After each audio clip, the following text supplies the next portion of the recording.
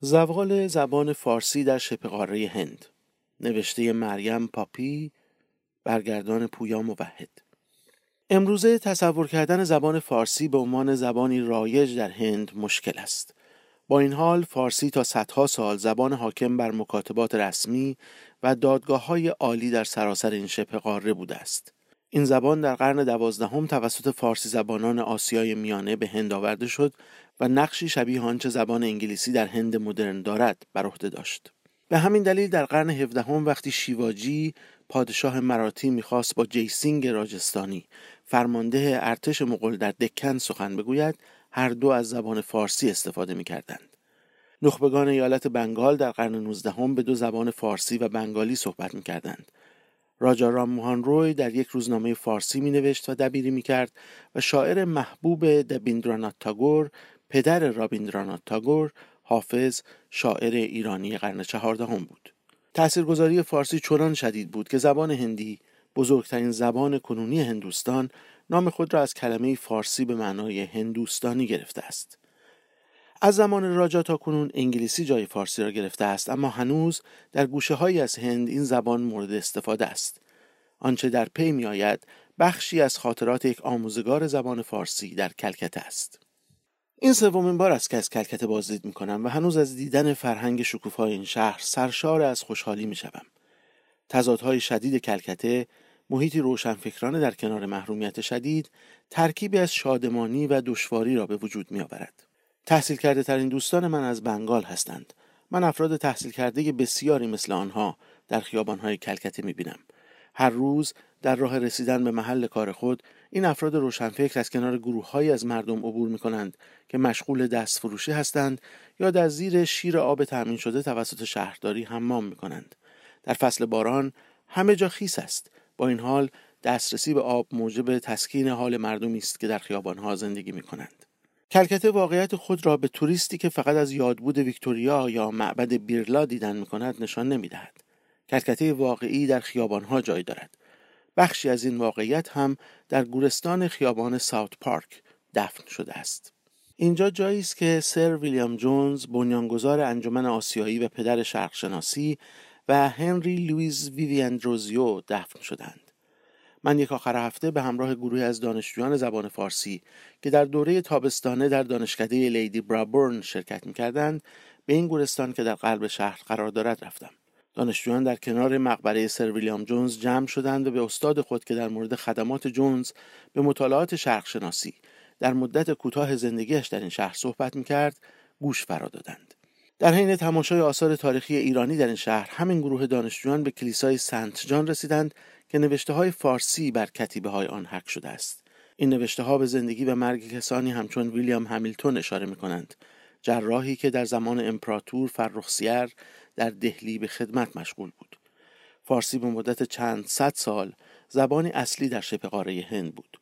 با اینکه بنگالی کلمات مشترک بسیار زیادی با فارسی دارد، امروزه در بنگال کسی که زبان اصلیش فارسی باشد وجود ندارد. هنوز در چند مدرسه در کلکته فارسی به عنوان یک درس اختیاری تدریس می شود.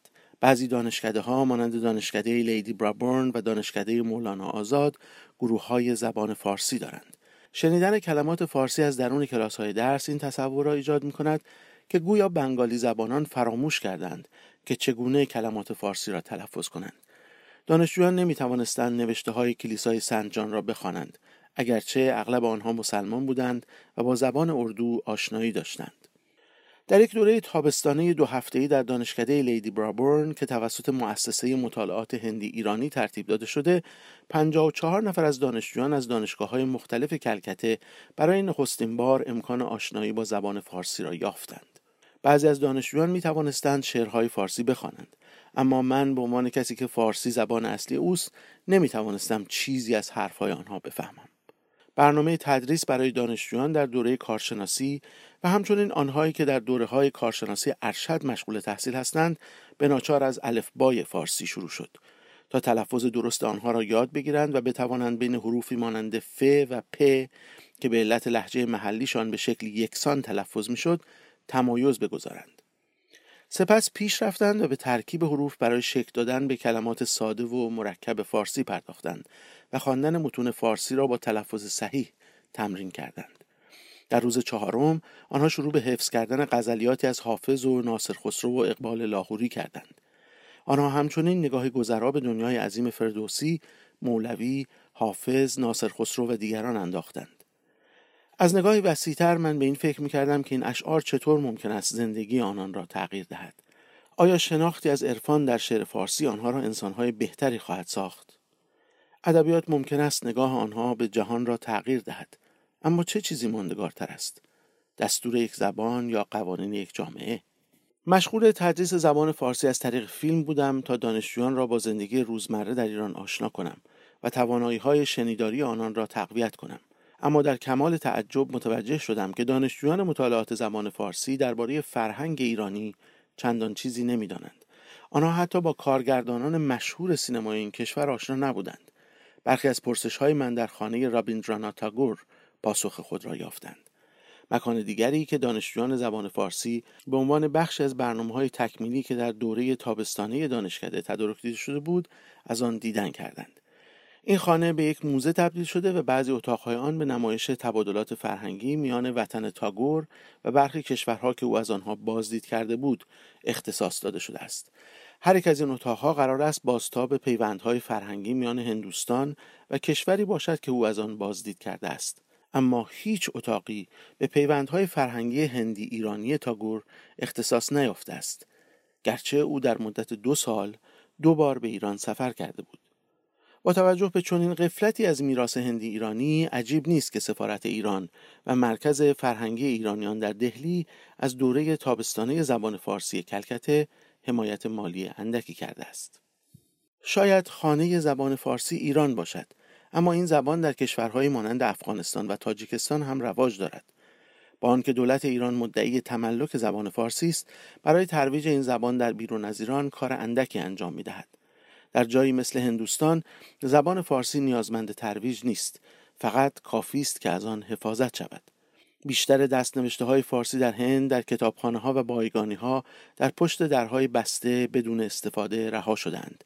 کار ثبت، دیجیتالی کردن و حفظ این دست‌نوشته‌ها بیش از توان مراکز فرهنگی ایرانی در هندوستان است. آینده زبان فارسی در هندوستان مبهم است، اما قرار است کوشش‌هایی از سوی پروفسور سید اختر حسین، رئیس مؤسسه مطالعات هندی ایرانی، برای احیای این زبان و همچنین فرهنگ هندی ایرانی صورت بگیرد. آقای حسین به دوران پرشکوه زبان فارسی در شبه قاره اشاره می‌کند که در طول آن کتاب‌ها، متون و اسنادی با ارزش تألیف شد.